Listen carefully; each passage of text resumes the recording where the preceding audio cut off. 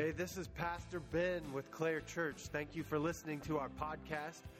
I apologize that it took a little longer to get it posted this week. We had a lot of ice, and I left all of the audio equipment at church. So anyway, I'm getting it to you as quick as I can now. So I hope you enjoy it. Today's message is from, I believe, Mark chapter 4, and we talk about Jesus calming the storm. So I hope this message is helpful for you and gives you some insight to the storms that you face in your life. Good morning. We continue our series. This is week 2 of Jedi Jesus. And I always forget. I preached this morning, and on my way driving here, I'm like, oh yeah, the other part of Jedi Jesus, it's not just that Jesus did cool stuff, but the gospel talks about how he was like a rebel, like he was raising a resistance in a way that in a way that was different than other rebels and resistance. So we'll talk a little bit about that today as we get into this story. So today, last week we talked about how Jesus, his Jedi trick was to walk on water. This week, just with his own voice, kind of like, these are not the droids you're looking for. You know, he just, and it makes it happen. And it's kind of amazing that he's able to calm the storm down. All right, so here we are. It says, this is Mark chapter 4. Last week we read from Mark chapter 6, so it's kind of a flashback in the story. But again, something very similar happens. It says, that day when evening came, he said to his disciples, let us go over to the other side. If you remember the story from last week in chapter 6, it started out very much the same way. That they got in the boat. It was when evening came, they got in the boat, and Jesus says, let's get away and go on over to the other side. In fact, here in chapter 4, if you back up to the beginning, you'll see that Jesus is teaching a whole crowd. And the reason he's on the boat is very similar to the reason that I'm standing up front on a little bit of a raised platform. It was a way for Jesus to get enough distance between him and the crowd to be able to effectively speak and get his voice out to everybody. And I don't know, have you ever been on a lake or a river and you realize how much louder you talk? It's got to be something about the way your voice bounces off the water or something. But sometimes you can hear people talking from a great distance away when you're on a lake or a river, especially if it's like quiet and calm. But anyway, so Jesus is up on a boat. He's teaching all these different parables, parable after parable after parable, teaching to the crowd. And it says, when evening came, he tells the disciples, let's get away. Just like last week, kind of the first lesson from that scripture we read last week was, take time to get away. Life is not meant to be a busy rush all the time, that you have to take time to get away. Life is not meant to be always doing for other people and emptying yourself for other people without taking care of yourself. That there's an important thing that God teaches us about Sabbath rest, to take time to rest and take care of yourself. And so there was a rhythm here that we see that Jesus is teaching the disciples, okay, we're with the crowds all day, now let's get away. We're with the crowds all day, let's get away. And there's a rhythm and a pattern there of taking care of themselves. So let us go on over to the side. It says, leaving the crowd behind, they took him along just as he was in the boat. Now that phrase, just as he was in the boat, is just saying he was already in the boat. They didn't have to load him up onto the boat. He didn't have to transfer boats. He was already in a boat, already ready to go. So they just climbed in the boat just as he was, and they took off. So they leave the crowd behind, and they took Jesus along in the boat. And it says, there were also other boats with him. So it's curious to me what exactly that means, because we only hear about the one boat in this story. They mentioned that there were other boats, but we only hear about the one. And this is what happens.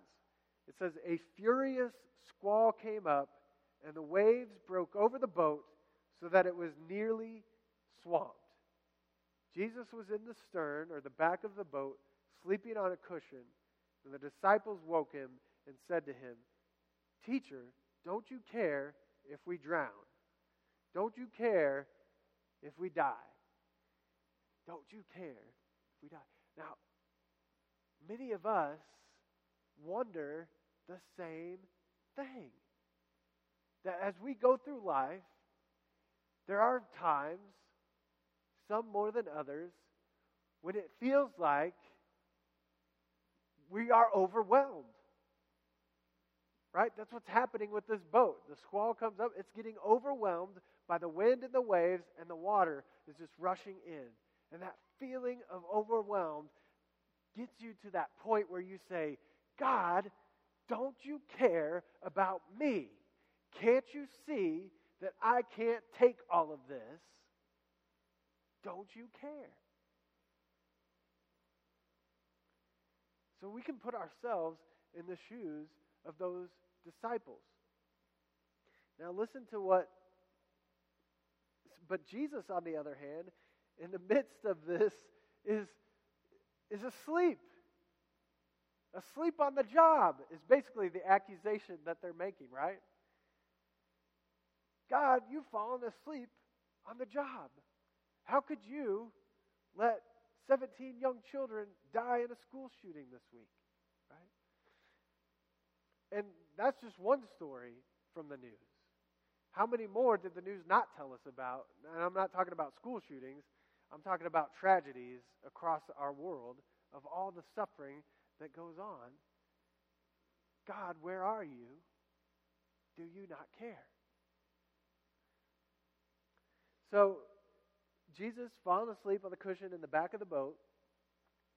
The disciples woke him and said to him, Teacher, don't you care if we drown? Jesus got up, rebuked the wind, and said to the waves, Quiet, be still. Then the wind died down, and it was completely calm. I want you to think about that for a second, because the question that came to my mind was, did he calm the storm, or did he calm the disciples? See, because I like to think that, yes, he calmed the storm, but the effect that Jesus wanted was that they would be calm on the inside. They would be calm like Jesus on the inside. Because the next thing he says, why are you so afraid? Do you still have no faith? So calming the storm was more of a means to the end, that he wanted the disciples to have faith that God was going to get them to the other side. Right? Jesus said, let's leave the crowd behind and go to the other side. Do you think God can't get you to the other side of the storm? That's what Jesus is saying and asking them. Where is your faith? Excuse me. Apologize.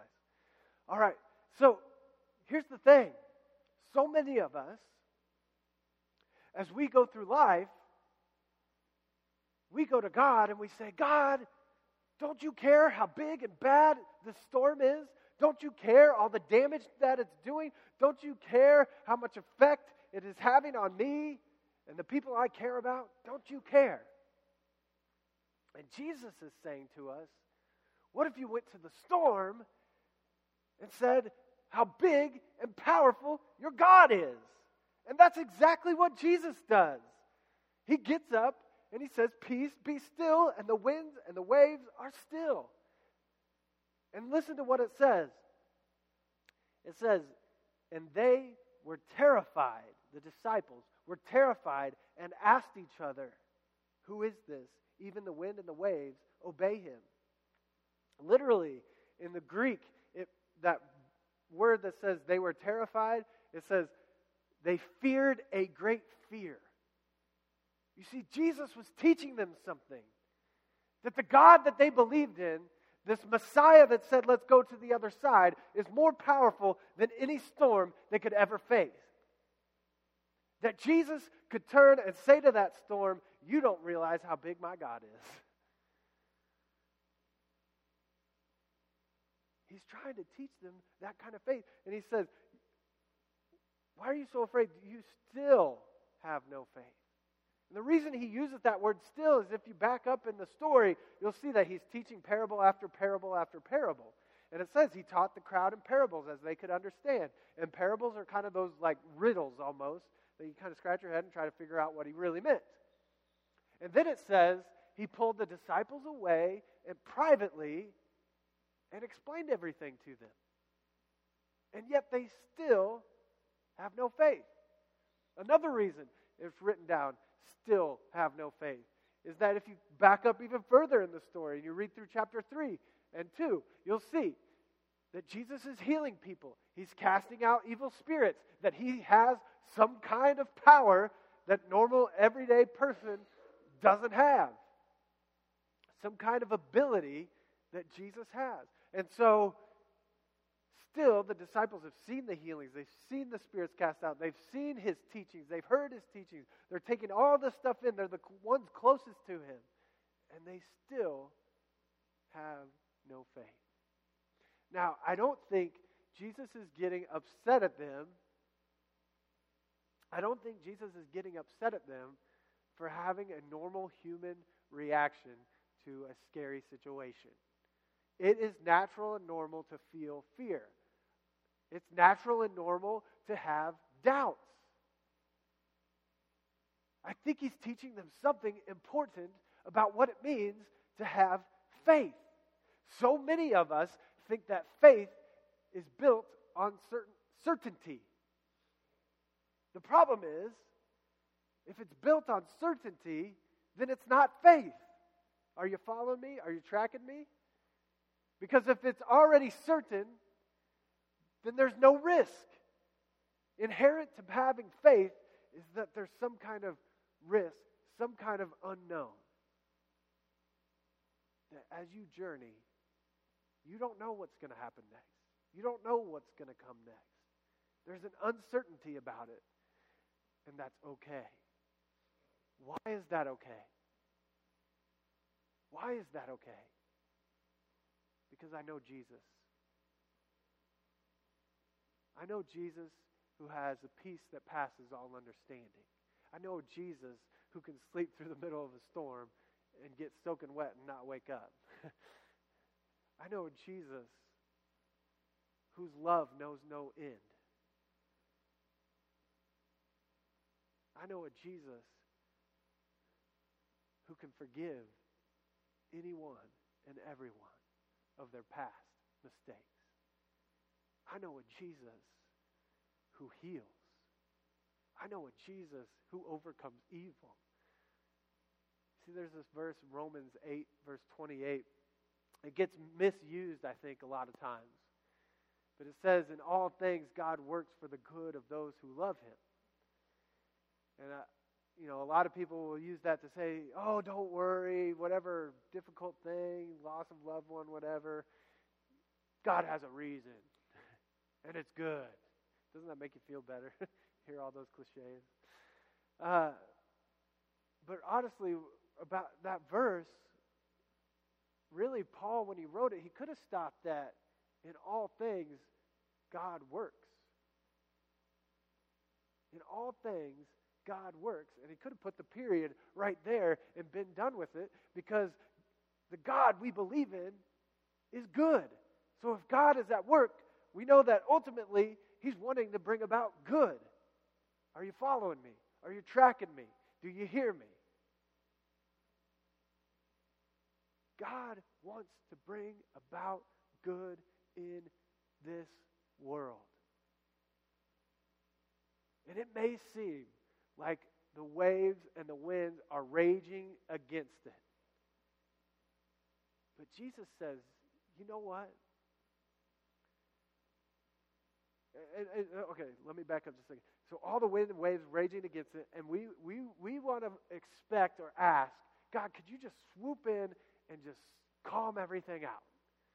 This enemy that's raised up, can you just destroy that enemy? In fact, the disciples were expecting and looking for a Messiah to do just that, to swoop in, to raise up some kind of militia or military and take out the Roman authorities and their oppressors and just reestablish Israel and Jerusalem just the way that it was back in the days of King David?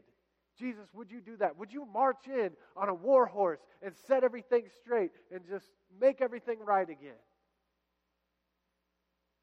Right? That rebellion I mentioned, right? That resistance that I mentioned. But Jesus taught them that faith is an even greater resistance. That faith brings calm and peace that nobody can take away from you. Brings you an assurance that nobody can take away from you. And that's how Paul ends Romans chapter 8. He says, I am convinced that neither death nor life nor anything in the past or the present, nor in heaven or on earth, nothing could ever separate us from the love of God in Christ Jesus our Lord. See, Jesus was teaching us to resist. Not in a visible outward resistance that of military might and strength, but an inward strength, an inward might of faith. Faith is the evidence of things unseen. Faith willing to take a risk and be comfortable in the midst of a storm and uncertainty. A faith that catches on and spreads into other people's lives. Now,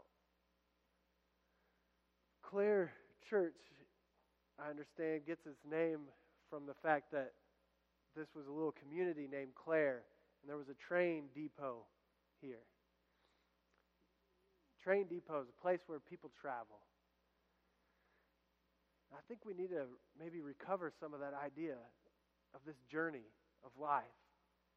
And who wants to get on board with this faith that Jesus is teaching?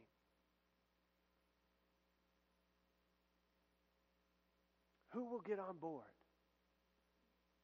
and take this journey of faith?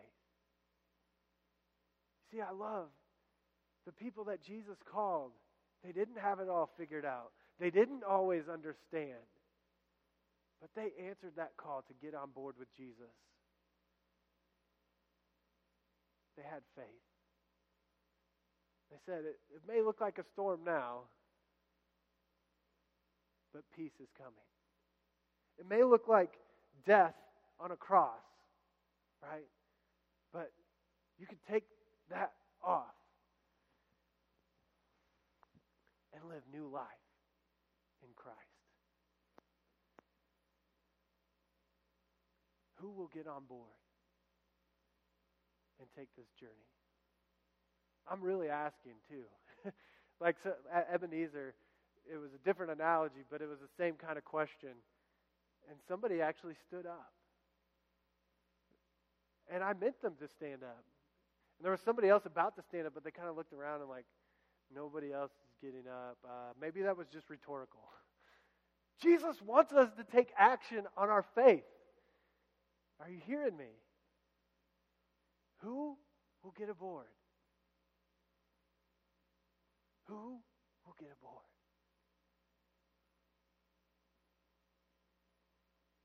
You know, back in the old days, they would start singing a song, Just As I Am, and they would just sing it over and over until everybody came down to the altar to pray and to answer that question for your life. What is your next step you can take to follow Jesus?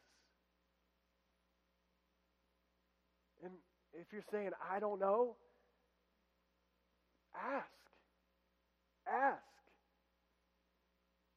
Through prayer, through conversations with other people on the journey, ask. Let's follow Jesus together. Who will get on board? Will you pray with me? Holy God, your sustaining love is amazing. We are thankful that you used folks like the disciples who didn't have it all figured out, because, God, our confession is that we need you, that we don't know In fact, we don't know how much we don't know. And we need you, God. Guide and direct our hearts, our minds, our footsteps, our ways, our actions, our behaviors, to get on board and to follow you on this journey.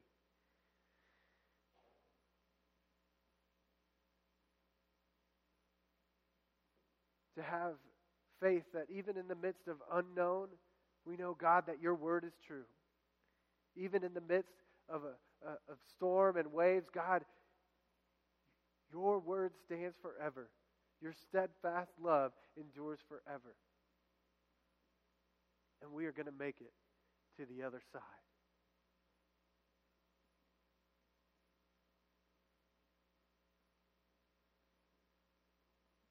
Lord, there are people hearing this message today and hearing the question, who will get on board? I pray, God, that you would give them the strength to make a decision, even whether for the first time or again for the first time, to follow you. Help us to put our lives in your hands and to take steps of faith. Help us identify what that first next step would be, and then the next one, and then the next one. And may we trust in your lead all along the way. Lord, there are things that happen in our lives that make us die a little bit on the inside. Help us to put that death on the cross and in the tomb. And raise us, God, to a new life.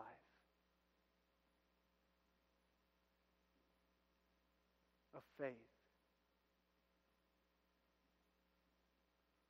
Empowered by your Holy Spirit. Pour out your Spirit, God, on every one of us here hearing this message. That we would continue to take it in, to learn and to grow, and to give our lives to follow you. I ask this in the name of your Son, Jesus Christ. In his name we pray. And as he taught us, so now we pray. Our Father, who art in heaven, hallowed be thy name. Thy kingdom come, thy will be done, on earth as it is in heaven.